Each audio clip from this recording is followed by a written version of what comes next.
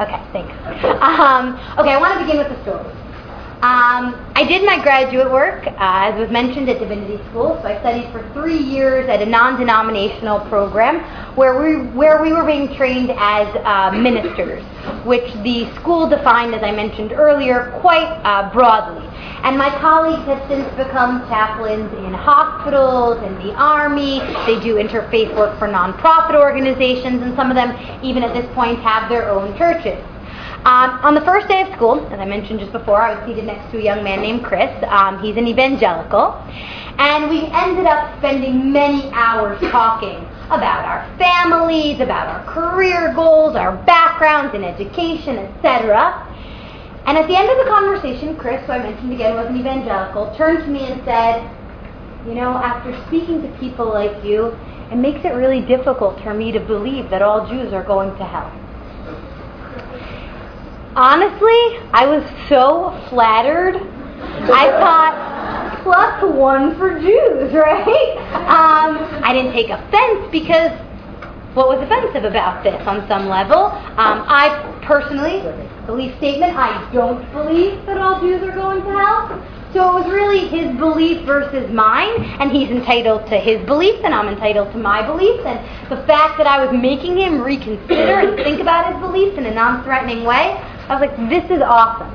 And Chris and I became super, super good friends. We were part of a little clique of our crew that got together every Tuesday night. I flew out after his school was over for his wedding in California. We really, really stayed close. And the fact that he believed that I was going to hell didn't really seem to impact our friendship in any kind of way. We did, however, have one incident that caused us a little bit of trouble. One time at the end of a discussion about our personal theologies, Chris turned to me and said, "Shu, I think Jesus is in your life. You just haven't really recognized him yet." And I remember at that moment, like I tensed up a little bit in a way that was really different from when he told me I was going to hell. And I was trying to figure out why, since on the surface that kind of seems ridiculous. I knew that his saying this was his way actually of implying that maybe I wouldn't go to hell, of him resolving his own belief system with the reality of our friendship, what he knew of me, but it still really, really bugged me, and I actually called him out on it. And when I was trying to pinpoint what was it that was really bugging me so much, it wasn't just that he was struggling with his own beliefs, because that I could appreciate, but it was that he was imposing them on me. That he was making truth claims about my life and my faith. And I found that very, very difficult. His thought process, while perhaps very well-meaning, was, I think, disrespectful on a very, very deep level. He did apologize, and again, we moved on. In 2009, researchers from the independent Pew Forum on Religion and Public Life phoned more than 3,400 Americans and asked them 32 questions about the Bible, Christianity, and other world religions, famous religious figures, the constitutional principle governing religion and public life. And the New York Times reported that on average, people who took the survey answered only half of the questions correctly, and many flubbed questions even about their own faith. Anyone want to guess who scored highest? Atheists. Atheists and agnostics scored highest, followed by two religious minorities. Anyone want to guess the two religious minorities? Mormons and Jews. Mormons and Jews. We scored amongst the highest. And the results were the same even after researchers controlled for factors like age and racial differences, etc. Why? Now, as far as atheists and agnostics, why they scored high, let's put that aside. Why did Jews score highly on this text, do you think? Ideas. Well, here's my argument, and from here came the title of tonight's lecture. It is because we as a minority living in a majority Christian country are always forced to encounter. And so we take nothing for granted. What do I mean by that? Okay? Jews who are somewhat involved in the secular world, i.e. leave their house, let's say, December time, will notice that things seem different in this country. There's a lot more lights. There's music playing all the time at the mall. People seem to be in good spirits. There are sales for about a month. At Rockefeller Center has this huge tree. Now, if you grew up Christian, these are all norms for December. But as a Jewish kid, you're like, what's all this fuss about? Hanukkah? And as soon as you come to realize, nope, there's a holiday called Christmas. And it's even little things. Like as a kid, I remember I had a different bus driver on December 25th. I went to Yeshiva of North Jersey. We had school Christmas Day. But I had a different bus driver. And I remember asking, why today is it not Iris? Iris is celebrating Christmas, so she's not our bus driver. There's always stuff. Who's that man in the red suit and the long white beard that seems to be giving everyone else presents but me? Right? We as kids are forced constantly and as adults to encounter the world around us. And so we don't take things and facts and realities of that world for granted. So we begin to learn. If we lived in a majority Muslim country, we know a lot more about Islam. Again, because as Jews we are forced to encounter Islam very much, we actually are now learning more. Hindu country, we know a lot more about Hinduism. Right? Just by virtue of the fact that we're a minority being forced to confront the majority religion. And in this age of globalization, we encounter other religions all the time. Religion is very much back in the public sphere. There's no neat breaks, no separations. Everyone's talking about religion. And religion causes people to react. Very few people feel neutral about the subject of religion. Now why? Well, when people come to evaluate religion, religion as a category, okay, evaluations range all the way from enthusiastic praise on the one hand and bitter condemnation on the other. So religion has been considered by some to be the loftiest expression of the human spirit. It's the most profound expression. It promotes order and ideas of goodness. It creates community. It has the potential within it for infinite good, inspiring people to do good, giving them a sense of community, of purpose, of connection, etc. That's on the one hand. Religion can be incredible.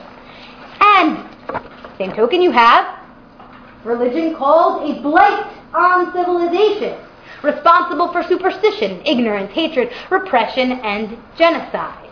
Actually, it's the cause of much hatred and oppression all over the world, and there is within religion the potential for infinite bad. We're familiar with such famous phrases by Karl Marx that religion is the opiate of the masses. Sigmund Freud called it a universal obsessional neurosis that the entire world was suffering from. That's religion.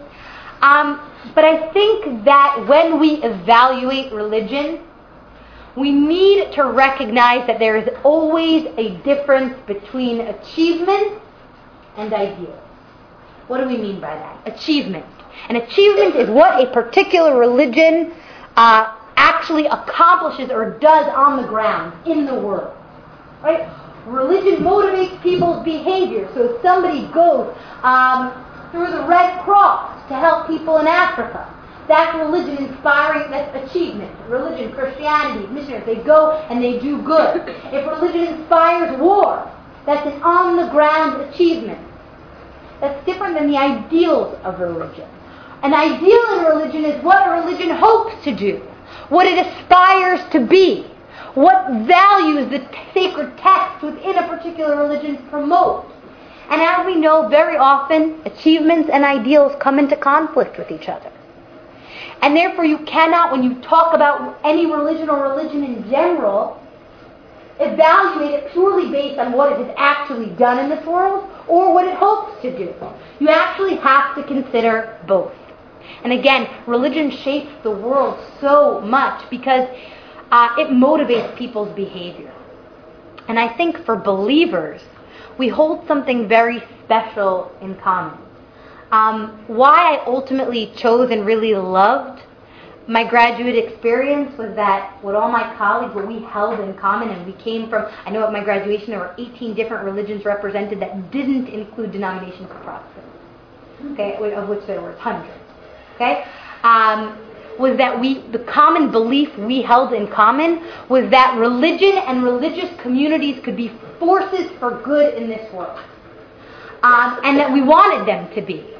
Right? That we as a community of believers wanted to say we can stand up for religion being that force for good that we believe it to be.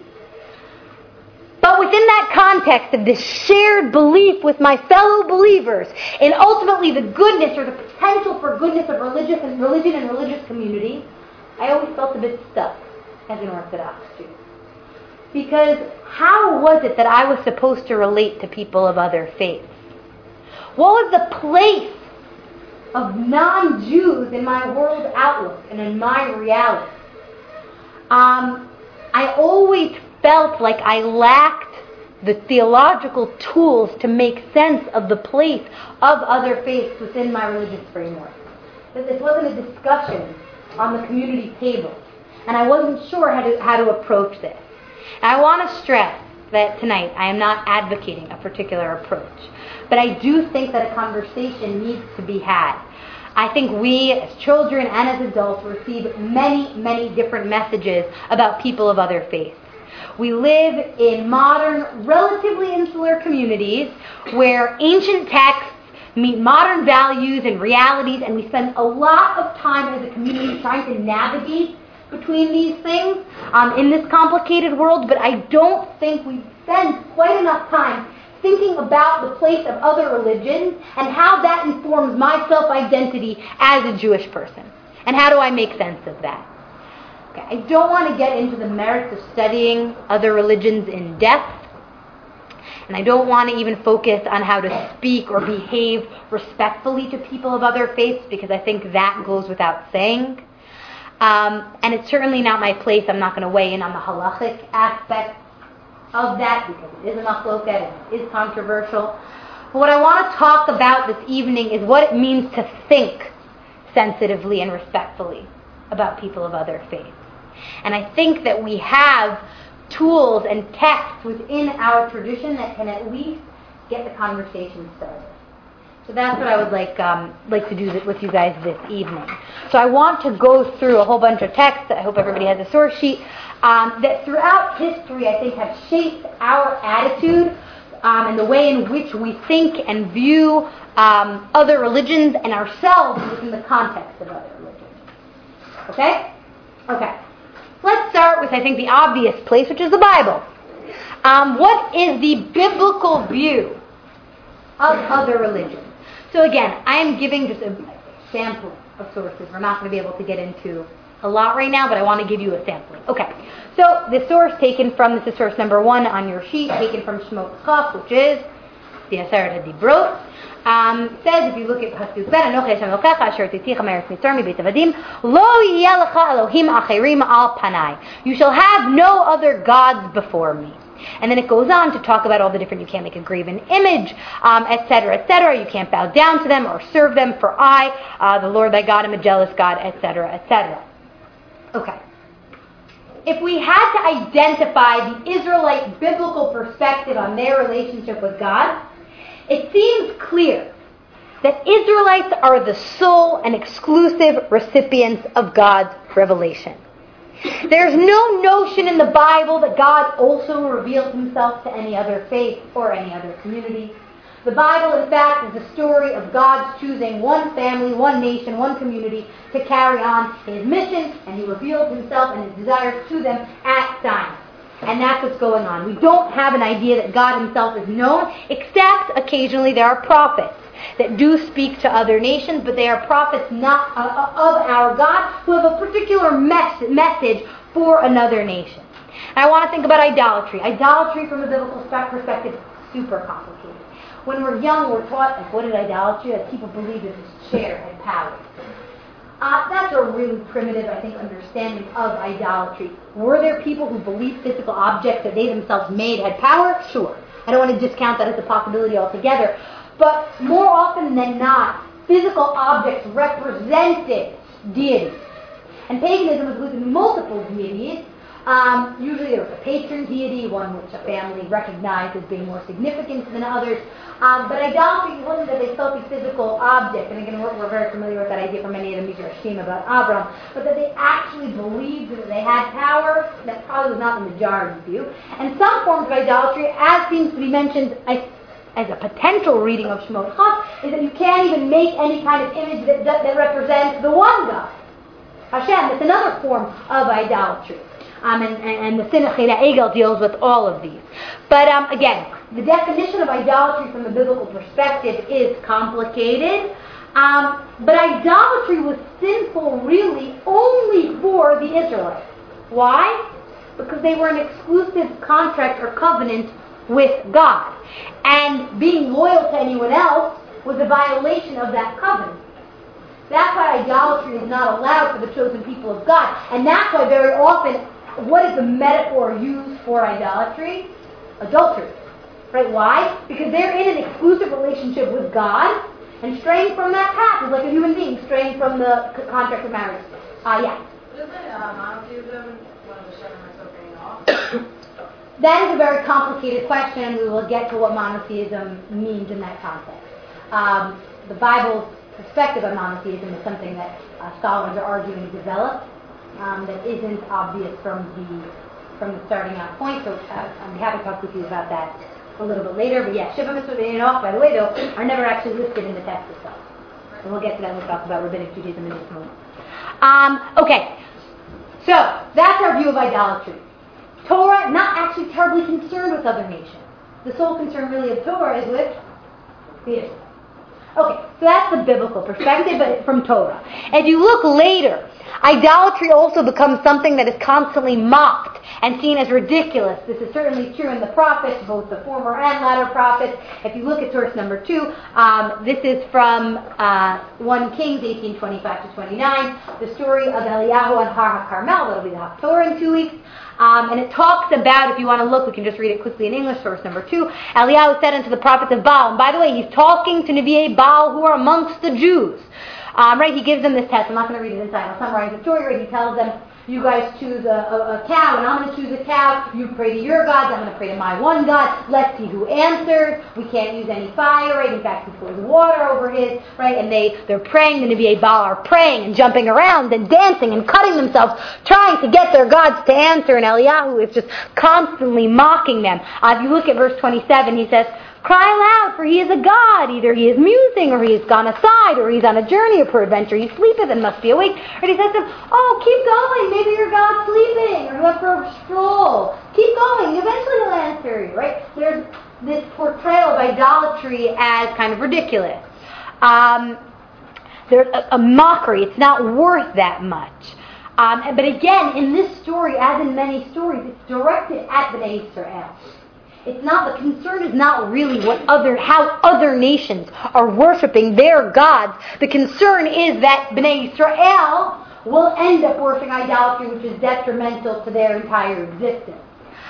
Really, again, not terribly concerned with non-Jews. Again, disparaging statements are made about idolatry and even others who worship idolatry, but it's really always made for the sake of Bnei Israel to throw into contrast their belief in the one God. Okay, so from a biblical perspective, again, we're not terribly concerned with other religions in the Bible. Primary concern is Israel, Bnei Israel. And if we are concerned about the influence of other nations, again, it's because we have signed this exclusive contract with God. Idolatry is seen as ridiculous and meaningless, especially when compared to the omnipotent God. And there's so many stories telling us of God's power that, for you to worship an idol is just insanity and dumb. Okay. That's one view, biblical view. But I do want to call your attention to a very famous pasuk, because we sing it a lot. Very famous pasuk from the book of Yeshayahu that deals with the end of days and a vision for the future. This is source number 3. והביאותים אל הר קדשי ושימחתים בבית תפילתי אלוהיהם וזבחיהם לרצון על מזבחי כי ביתי בית תפילה יקרא לכל העמים. Even them will I bring to my holy mountain and make them joyful in my house of prayer. Their burnt offerings and their sacrifices shall be acceptable upon mine altar, for my house shall be called a house of prayer for all peoples. Yeshayahu here and in other places in Parak Bet and Parak Yud Aleph, Yeshayahu has this grand universal vision. Or when you think about the eschatology, the end of days, we don't have a notion of mass conversion to Judaism. The only thing, there's a mass conversion to the worship of the one God, to monotheism. But we don't have an idea within the Bible that all other religions and forms of worship will be wiped out. Here, the Beit HaMikdash is called a bayit for all peoples of the world. Everyone, no matter what your religion, sure, you're believing in the one God, whoever your particular practice is, you're welcome to come to God's house and worship in the Beit HaMikdash. There's a hope that's being described even for pagans in the unfolding of God's providential plan. So there's a recognizing of the one God that's essential, but not the practice of Judaism in particular. Is this tolerance? How should we understand this? There are other things that contradict this, but it's out there. Ultimately, this isn't really a conclusion, but we'll conclude this segment with this.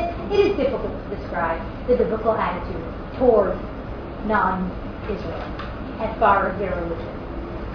Because paganism was seen and belief in other gods was seen as potentially so detrimental for Bnei Israel themselves that it is seen as rather harsh. But again, the Bible's primary concern is not really about the religion of other people. Okay. Similarly, pinpointing the rabbinic attitudes towards other faiths in the times of the Gemara can be equally difficult. If you look at source number 4, this is a Tosefta from Sanhedrin. Rabbi Eliezer said, all Gentiles do not have a share in the world to come, as it is written, the wicked shall return to Sheol, even all the nations who forget God, etc. Rabbi Yoshua said to him, if the text had said, the wicked shall return to Sheol, all nations, and was quiet, then I would say, like you said. But now the verse said, those who forget God. Behold, there are saints among the nations, and they have a share in the world to come. This is a machloket, where we have both sides of the issue. On the one hand, all Gentiles, no share in the world to come, they don't get it. Period. The only people with access to God, to salvation, are Jews. And on the other hand, we have saying no. As long as the person is a good person, they do have access to salvation and to the world to come. To talk about how we rule, how we poskin in issues like this, also very complicated. What does that mean? But essentially, Rabbinic Judaism came down on the side of Rabbi Yoshua. That as long as, how you brought this up, a Gentile would keep the Sheva Mitzvot B'nai Noach, eternal salvation is available. Sheva Mitzvot B'nai Noach, the 7 Noahide laws, the rabbis derive from the Parshut about Noah, and they are Eger Min HaChai, right? They're not being allowed to eat from the limb off a living animal. Birkat Hashem, which is really a euphemism for cursing God. Gedel, stealing. Din, you have to set up courts of justice. And then the big 3. Adultery, idolatry, and murder. Okay, those are the 7. If you ever want a good way of remembering it, right, it's the 3 big ones, right? And then it goes in alphabet of Av, Anyway, okay, so that's the Sheva Mitzvot B'nai Noach. But essentially, we have that idea that righteous Gentiles have salvation and have access to salvation. But then we have the following statements. Talmud Bava Metzia 114b 5. The graves of Gentiles do not defile; they don't make anyone tameh. For it is written, "And you, my flock, the flock of my pastures, are men. Only you are designated men, and non-Jews are not designated as men." It's one of those statements in the Gemara that might make us feel a little bit uncomfortable. And then we have from Shemot Rabbah, a different statement made by the rabbis. The Holy One declares no creature unfit but receives all. The gates of mercy are open at all times, and he who wishes may enter. The exact opposite view. That God is available, universally available to everyone. We have these contradictory statements throughout the rabbinic literature, throughout the Gemara, throughout the Midrashim. It's very difficult to pinpoint the rabbinic attitude towards other faiths. We have access to all these different ways of thinking about them. Okay. What I would like to do now is look at 4 theological attitudes from the early rabbinic period onwards. We'll look at 4 different theological categories in terms of how we think about other faiths, and we'll look at one particular thinker as an example of each of these 4 categories. But it is important to recall that these attitudes are often very much a reflection of when the particular Jewish thinker lived. So please keep that in the back of your mind. And these categories are mentioned by Professor Alan Brill, amongst others, and kind of try to encapsulate the theological spectrum from right to left.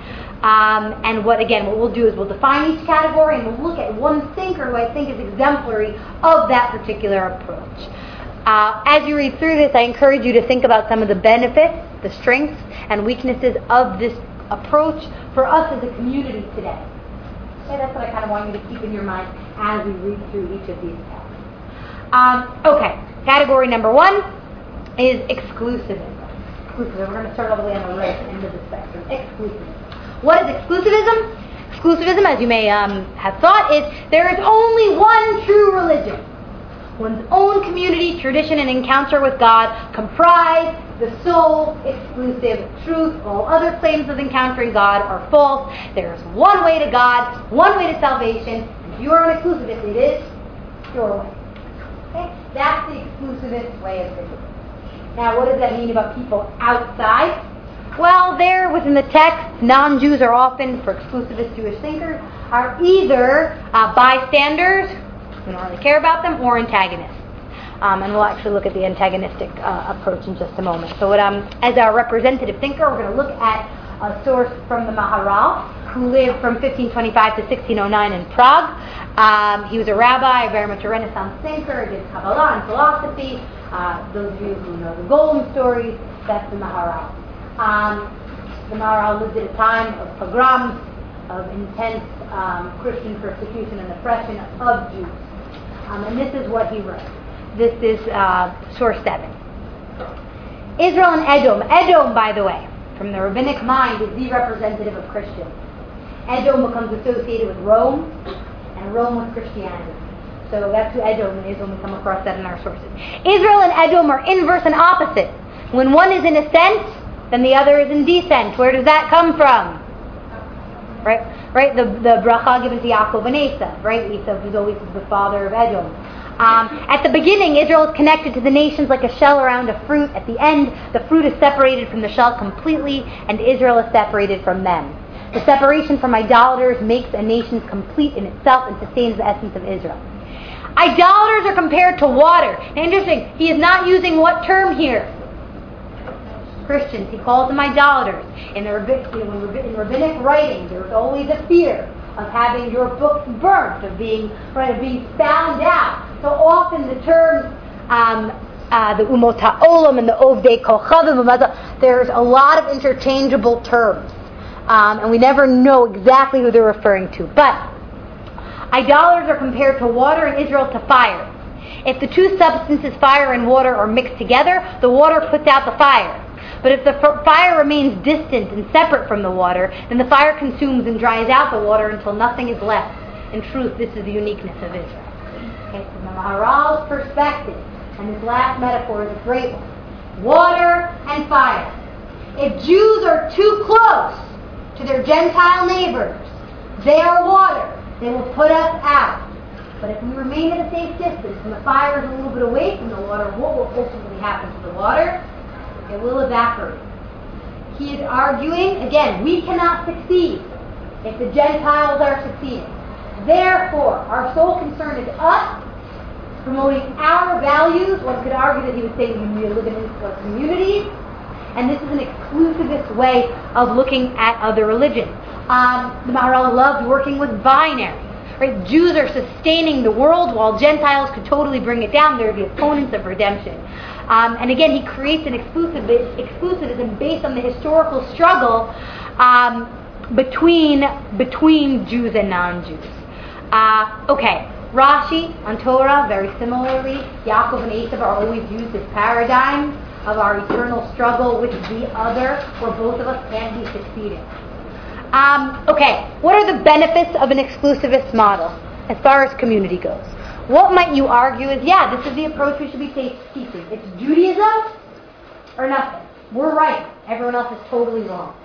A benefit to that model of thinking. Yeah.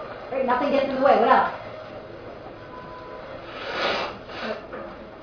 Preservation. Right, preservation. Right, continuing the thought, the line. Creating a strong and dedicated community with a sense of mission and uniqueness.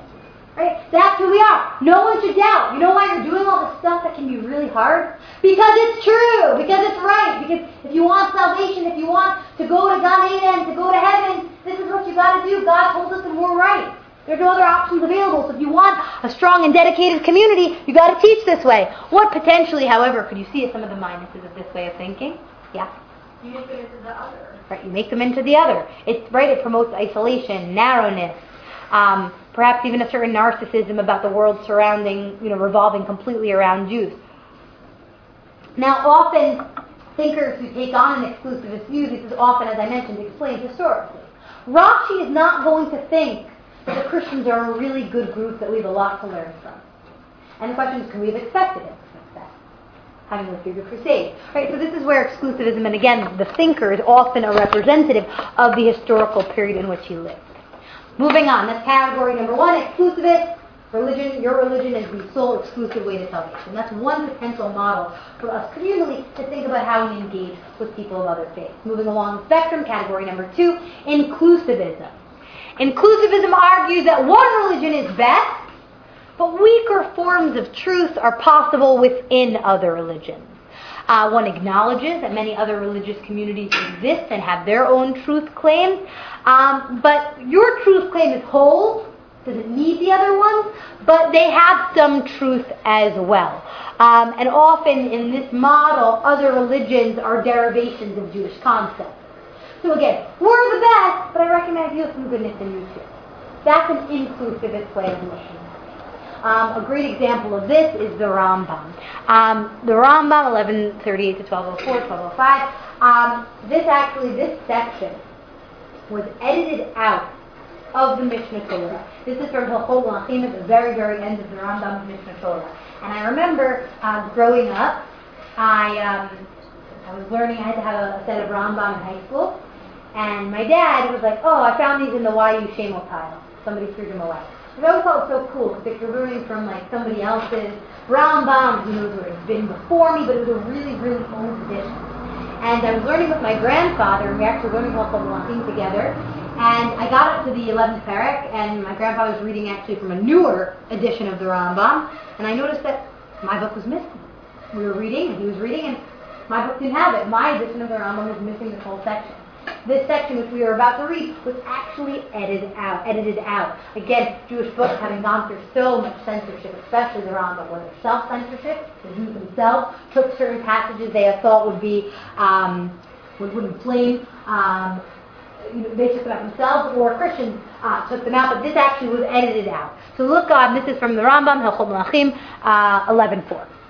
Even Jesus of Nazareth, who imagined that he was the Messiah, but was put to death by the court, Daniel had prophesied, as it is written, and the children of the violent among your people shall lift themselves up to establish a vision, but they shall stumble. For has there ever been a greater stumbling block than this? All the prophets affirmed that the Messiah would redeem Israel, save them, gather their dispersed, and confirm the commandments. But he caused Israel to be destroyed by the sword, the remnant to be dispersed and humiliated. He was instrumental in changing the Torah and causing the world to err and serve another beside God. Now at that point, what category would you place the Rambam in as far as his thinking? He seems very exclusivist. But then there's a small shift. The human mind has no power to reach the thoughts of the Creator, for his thoughts and ways are unlike ours. All these matters of Jesus of Nazareth and the Ishmaelite Muhammad who stood up after him are only intended to pave the way of the anointed king and to mend the entire world to worship God together, etc. Thus the messianic hope, the Torah, and the commandments have become familiar topics of conversation among the inhabitants of the Far Isles and many peoples, uncircumcised of heart and flesh. What is Rambam arguing here?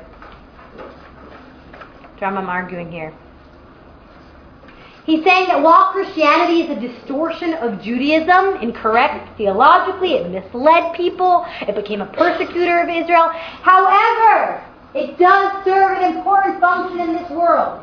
Christianity and Islam were far more successful at spreading monotheism than Judaism ever was. And so actually there is a purpose to Christianity. There is a purpose to Islam. They spread the knowledge of the one God, the notion of commandment, to all the peoples of the earth. We were never that good. We stayed in this teeny little area. And even that we struggled with. And then Christianity came, and for a couple centuries, the Roman Empire was Christian, and everyone's believing in one God. Right? We weren't good at that. So Rambam said, that's right. They're preparing the way for Mashiach. They're the ones that are preparing the way for the Messiah. They do have a function. So God's plan is, again, beyond human understanding. But the God of Christianity and Islam is the same God as Israel. And therefore, they do have some value. Yehuda Halevi, the Kuzari, also took a similar approach. We don't have time to look at that right now. But if you're looking for another source, the Kuzari also. Okay. benefits of this type of communal understanding, if we taught this as a theological framework for how we should relate to other faiths, what might you say is a good, what's strong about this approach? It puts other in a category. Okay, it puts other in a category. What do you mean by that?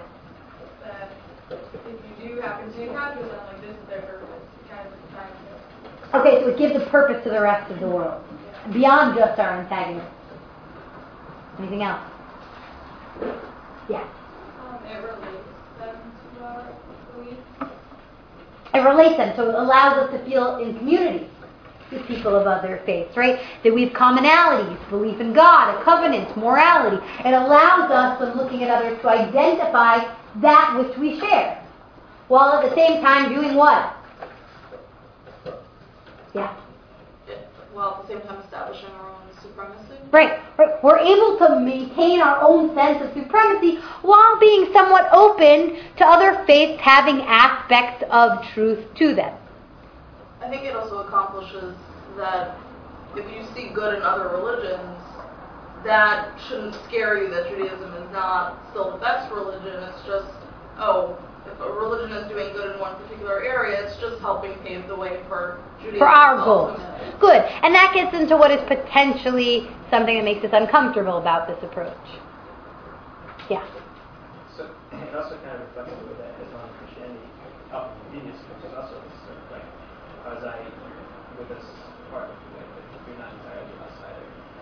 Yeah. So it's like we can all get along because we all think of the other as partly other, partly us, and we kind of have to figure out how that makes sense. Yeah. The only thing I can imagine sometimes when I look at the inclusivist approach that it could be more problematic, I think, in terms of our discomfort than the exclusivist approach, is that there's something a little condescending or paternalistic about, like, I see good in you and thanks for helping our cause out. Right? Is that a good theological framework or model for us as a community to think we're the best and I know you think you're serving some other end, but you're really just helping us out and serving us? Yeah. It's similar to when you were insulted when your friends mentioned. It's the same thing. Good. So we'll get back to that. Yeah. It's similar. It's imposing our beliefs onto others as what is valuable. Yeah. Okay, so that's inclusivism. Okay, so exclusivism, sole exclusive truth, salvation to God only by your own means. Inclusivism, we're still supreme, but there are other truths that can be found, weaker forms of truth available in other religions. Category number 3. Category number 3 I think is the most difficult of the categories. I'm going to try to explain it. It'll be easier when we do category number 4, but that is universalism.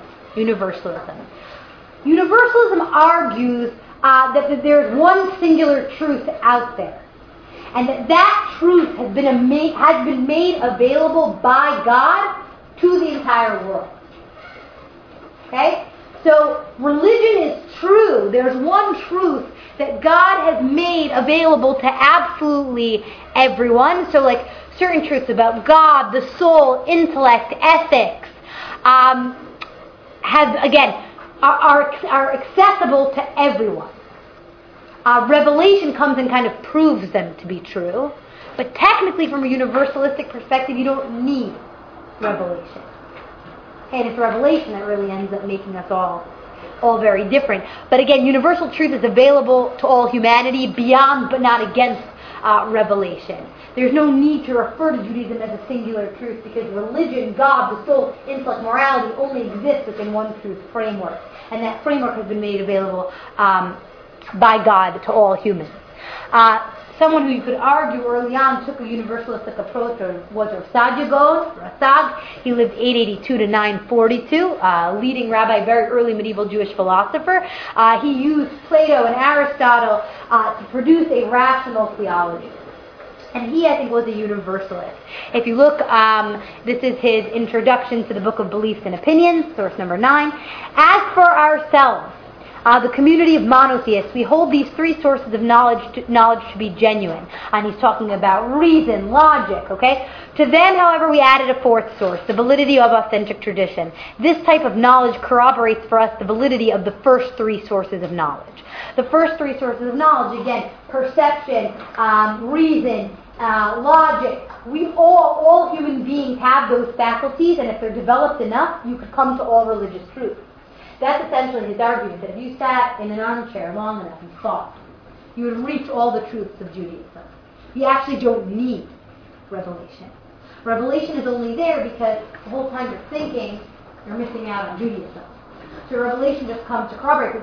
Ideally, from Rassad's perspective, you could go back and think through every truth, and that's actually our mission. But from his perspective, again, because all human beings were created with these faculties, with the capacity to use reason in understanding God, we could all access that same truth. Religion is a universal phenomenon. Okay. Pluses or benefits to this way of understanding as a communal theological approach. Well, it's interesting, a lot of universalist thinkers talk about the brotherhood of mankind. That we're all kind of in this great mission together. We have a common goal and a shared purpose.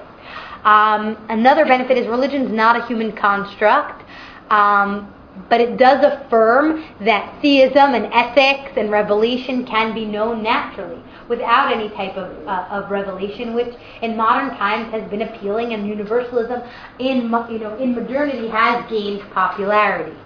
As far as the negatives, very difficult. Would everyone argue that universal truths are accessible through reason and logic?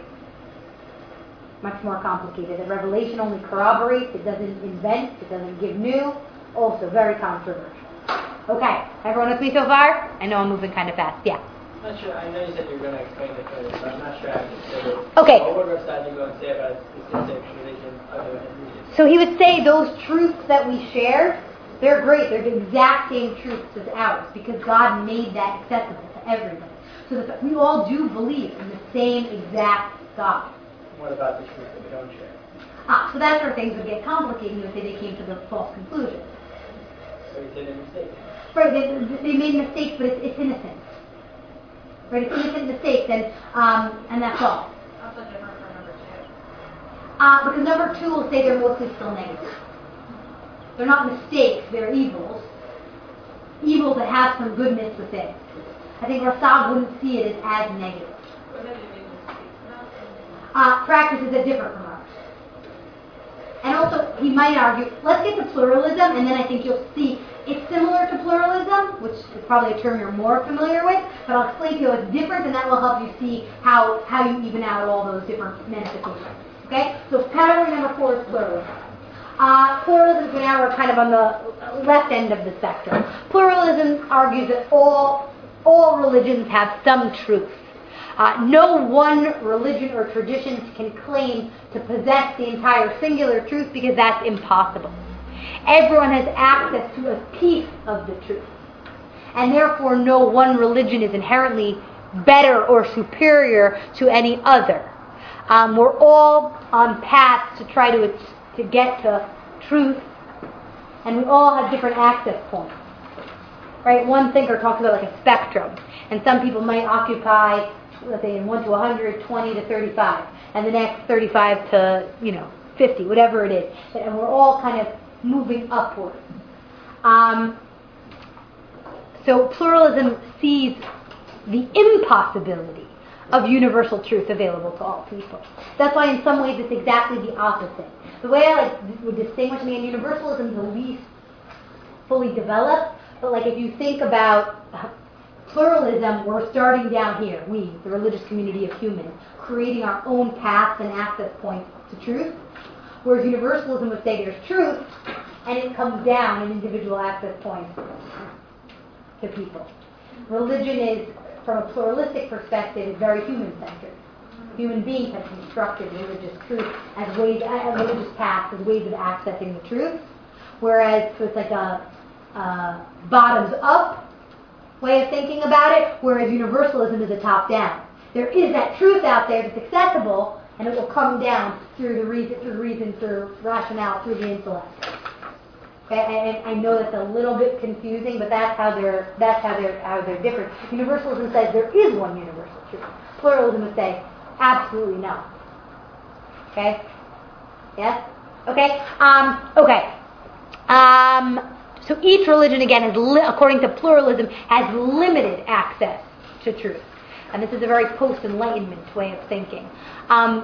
We're going to read an excerpt now from Rabbi Jonathan Sacks, who's the chief rabbi, was formerly the chief rabbi of the United Kingdom, and who actually had to take back some of the comments we're about to read because his remarks came under attack from the Orthodox community, and he has printed a second edition of his work, The Dignity of Difference, but that's where this excerpt is from. So if you look at source number 10, let's look at that together. Judaism is a particularist monotheism. It believes in one God, but not in one religion, one culture, one truth. The God of Abraham is the God of all mankind, but the faith of Abraham is not the faith of all mankind. There is a difference between God and religion. God is universal, religions are particular. Because we know what it is to be a parent loving our children, not children in general, we understand what it is for someone else somewhere else to be a parent loving his or her children, not ours. Christians, Jews, Sikhs, Muslims, Hindus, Buddhists, Jains, Zoroastrians, and Baha'i. Because though we do not share a faith, we surely share a fate. Whatever our faith or lack of faith, hunger still hurts, disease still strikes, poverty still disfigures, and hate still kills. Few put it better than the great Christian poet John Donne. Every man's death diminishes me, for I am involved in mankind. What Sacks is saying here is his love of Judaism does not negate the love that others have for their religion. And his argument here, again, Rabbi Sacks is really arguing that in the 21st century, religion needs to be part of the solution for issues in our global age. And his fundamental axiom is that God is at the core of human dignity. And his main point is that truth on earth can never aspire to be the whole, all-encompassing truth. It is limited. Religions are limited. And his argument is actually based on the story of Migdal Bavel. God wants diversity. God wants people accessing him at different points and in different ways.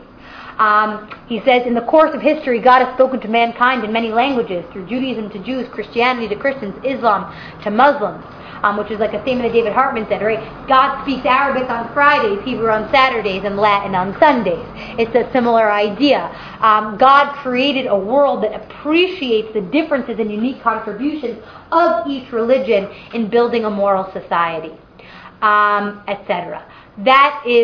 That's pluralism. Now, what do you see as a potential benefit for our community to take this theological approach to dealing with people of other faiths? Sorry? Politically correct. Feels very comfortable. Right? It allows us to engage in interfaith dialogue, to have conversations, to be an open community that can really love and show respect to everyone. Potential negative? Yeah. Doesn't it sort of contradict certain religious tenets that relate to eschatology and the way we want the world to look and what we're doing with the world?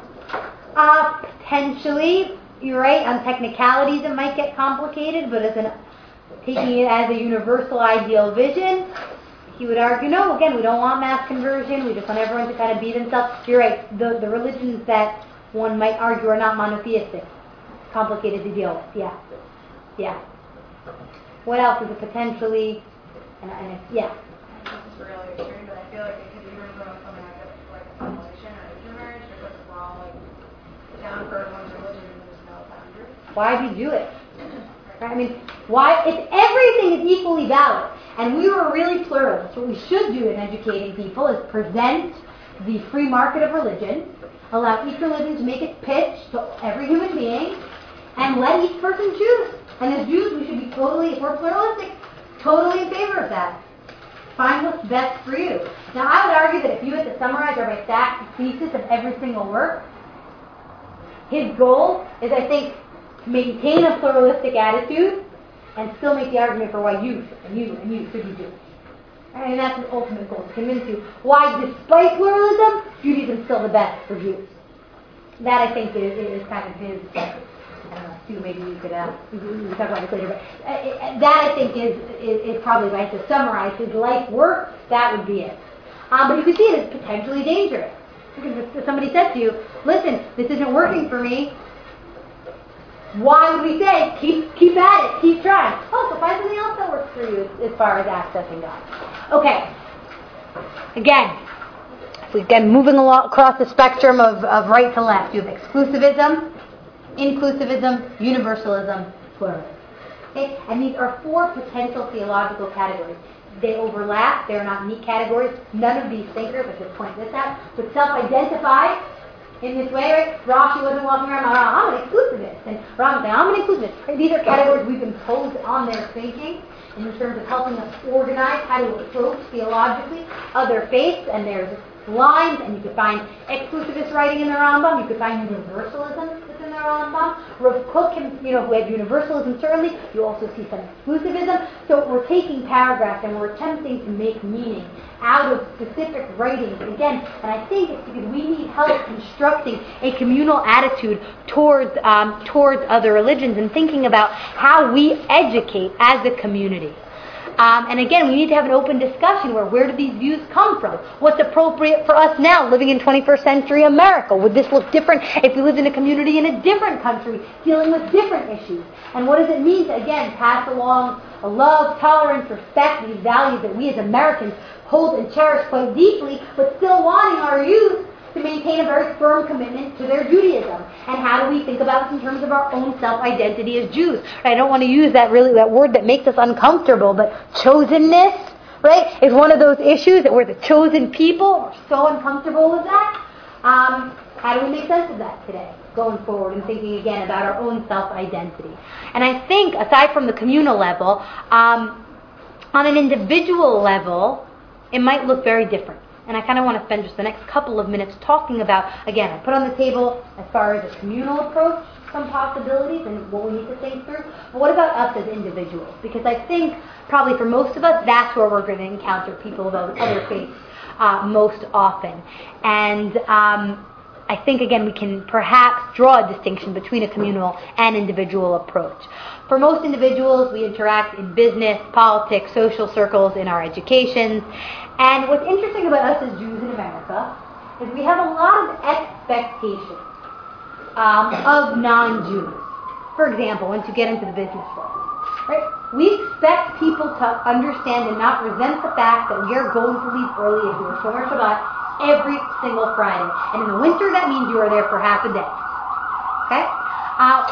We're going to take off the month of September when all the Chagim fall on weekdays, as they somehow do every year, right? We expect that people will be understanding. A corporate event should obviously have a kosher food option, right? These are expectations that we, certainly living in New York City, have when we look at the world. And where does that come from? We have the expectation that people should understand the importance of these things to us. They should get our values, that these are significant. That I'm going to quit my job rather than be Mechal al Shabbat. So you understand that, and don't be upset when I leave early on a Friday afternoon. And I think given that there is a lot of interaction, to relate to the people and have them relate to you, we have to have some understanding. And I think that tolerance or respectful thinking comes from not assuming that you know a lot about the other. Okay? You can't assume you know a lot about another person's faith values and traditions. I'm saying this because I think we sometimes hear in our community, and I find this upsetting, so this at a Shabbat table, I don't understand. Jerusalem's not even important to Muslims. It's not in the Quran. What do they care? The reason that attitude I find difficult is you're going to decide what's important to another faith tradition. I'm sure there are many business owners who look at Jews and say, barely any Jews keep Shabbat. It's not that important. The majority of Jews are not Shomer Shabbat. So come on. Stay till 6 o'clock or whatever on a winter Shabbat. If we want that kind of respect, we can't go in assuming that we have a deep understanding of someone else's values and what is important to them in their faith tradition. And I think that if believers actually tried to understand each other without imposing our own categories, that would lead to respect and tolerance. Don't impose your religious categories on someone else. It's okay that Jesus is not a part of my life. That's okay. right? In the study of religion, we also often talk about the insider-outsider dynamic. Right? The outsider is the view from the outside, right? The perspective of the theoretically dispassionate observer whose observation does not necessarily influence the observed. And the insider is a practitioner, right? The people who are engaged and more or less committed to the group or society in which they move. And these groups have boundaries which are super impossible to cross. And we have to make sure that we don't impose our own religious categories and understandings and standards and values on others. Just because it's a good, plausible theory doesn't make it true. And again, we do this all the time. I'll give you an example. This is a true story. When Joe Lieberman was nominated to be vice president, there was an article written that said that he went into synagogue that Sabbath, and the entire congregation rose and read the Ten Commandments out of respect for Senator Lieberman. Okay, now, what is true in that statement? Senator Lieberman walked into Shul. The congregation rose and read the Ten Commandments. What's not true? So they did it for him. It was Parshat Vayetchanan, where we read the second retelling of the Ten Commandments. We Jews have tradition to stand during that reading, and that's what we did. If you have an in-depth, if you're an insider within Judaism, you will know we are not going to change liturgy for anybody who walks into a room. We have our traditions and we stick to them, and I don't care if Obama could have walked in, we would not have stood up and recited the Ten Commandments.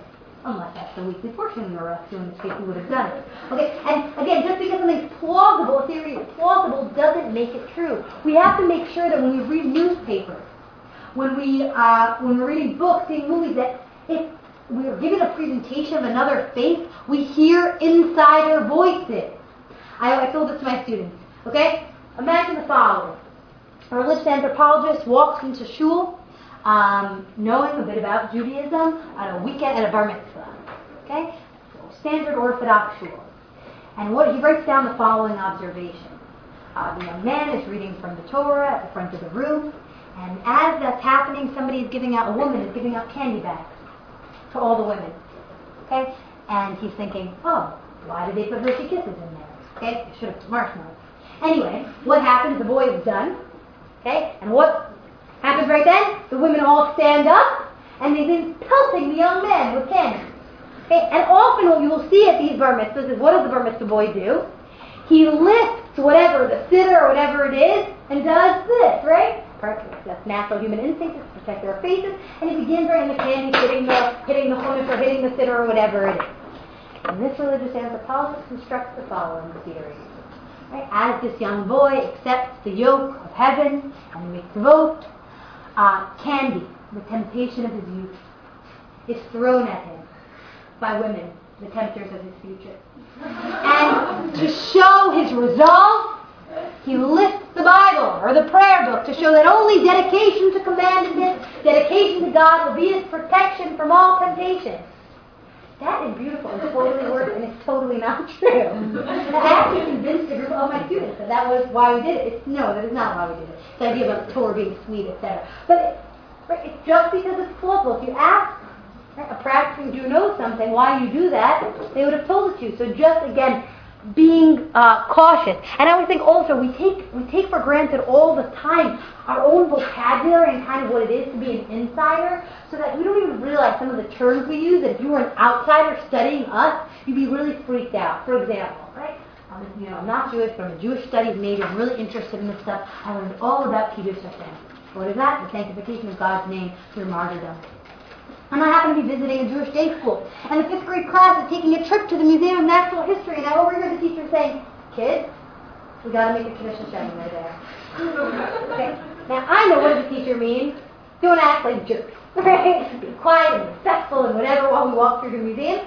But is that teacher asking his children to martyr themselves, right, in front of the big dinosaurs? No, we know. But because, again, we have so much language that we're familiar with from being insiders. Again, just because something is plausible doesn't mean it's true. We have to always make sure that when we're thinking about other religions, we're actually getting the insider perspective, that we're hearing the voices of practitioners. We come in with a lot of assumptions, right? That religious anthropologist I described in the shul came in with a lot of assumptions about Judaism, about male and female roles, about the role of Torah in our lives, right, that then become imposed. I would say this, one of my friends, religious Christian, always wore dresses to church, would never dream of going to church in anything but a nice dress. She went to a Muslim worship service. Women are not allowed to show their ankles. It is much more respectful in a Muslim service for a woman to wear pants. But again, she walked in and she knew this. She said, I can't go to a religious service in pants. Again, we can't help it. All the time we're imposing and thinking through and putting our own values on others. So how do we not do that? Okay, when it comes to the study of religion, and I know we have a minute, so I'm going to wrap this up. When it comes to the study of religion, there are multiple perspectives you can take. The one that I find most helpful in engaging in this process of respectful thinking is the phenomenological perspective. But before I get to that, I want to talk about the other two. The first is the theological perspective. This is the approach taken by most high schools, the way we teach Tanakh, the way we teach Gemara. It starts by assuming that the divine, however it is defined, is real, that religion is a response to spiritual realities, and again, crudely put, when a believer prays, someone out there is listening. That's the theological approach, and that's kind of how we teach Tanakh and Gemara standard. That approach was the only approach for much of history, right? Especially at the times where religion was the great science. But post-Enlightenment, that shifted. And then we had the popularity of what's called the reductionist perspective.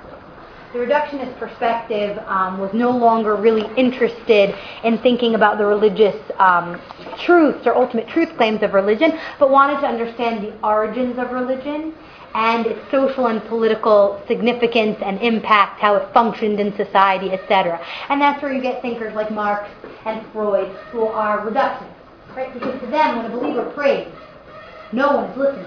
So we're not really concerned with that experience. What we're concerned is how communities operate, what are the effects of religion, where does religion begin, how does it function? It's sociological and psychological, and that's a reductionist perspective.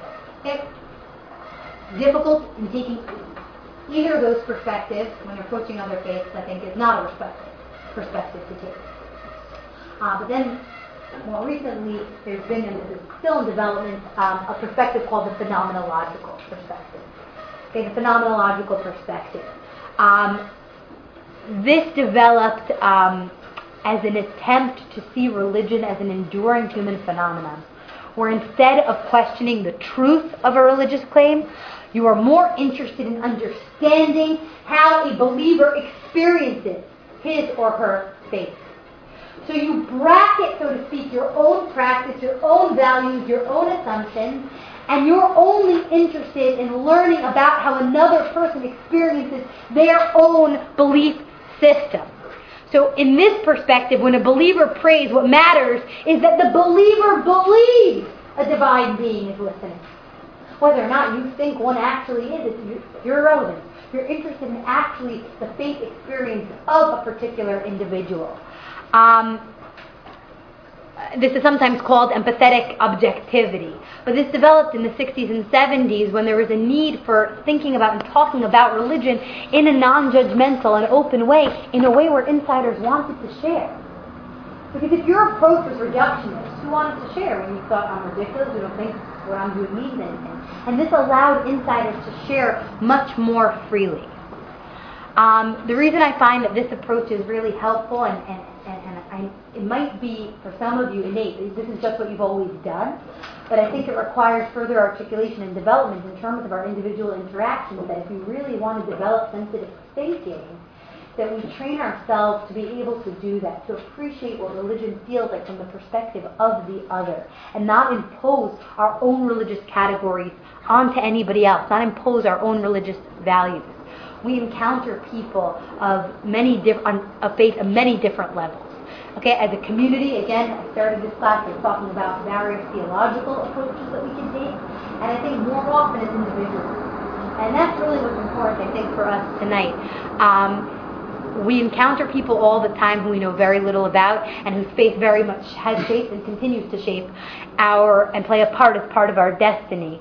I think we have the potential to live in a world, and this is really the ideal, where we don't feel a need to sacrifice our values and our faith commitments, but at the same time we can be open and available to the faith commitments and listening to the faith commitments of others. I'll just end with a very quick story. So I remember in in divinity school, it was, around this time of year when Mincha is really early, and they used to have class until the afternoon, and I remember the first time I realized I had to daven Mincha, and I wasn't going to make it back home. And I was like trying to figure out, where am I going to go, where is it going to be comfortable, I'm in the library, and I remember, I should find a phone booth, but since it's the 21st century, there's no such thing anymore, so that wasn't a possibility. But I was looking around trying to figure it out, and I remember the moment that it hit me, and I was like, I'm going to daven right here in the library.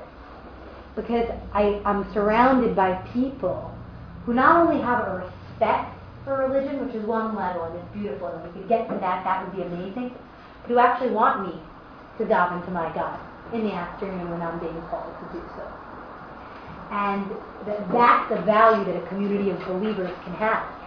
And ultimately, as I said, a place like Divinity School, when I think about it as a model for what religious community could be, I think that as a community of believers, we and the other believers, we share this really beautiful commonality and I think the ultimate goal is that we should be in a place where it's not just I respect you, it's I want you to fully embrace your tradition, to love it, to find meaning. And I want you to feel that way about me. And I think that's more than coexistence. It's a community of love. And I hope that we'll see more of that and develop it within our lifetime. Thank you very much for listening.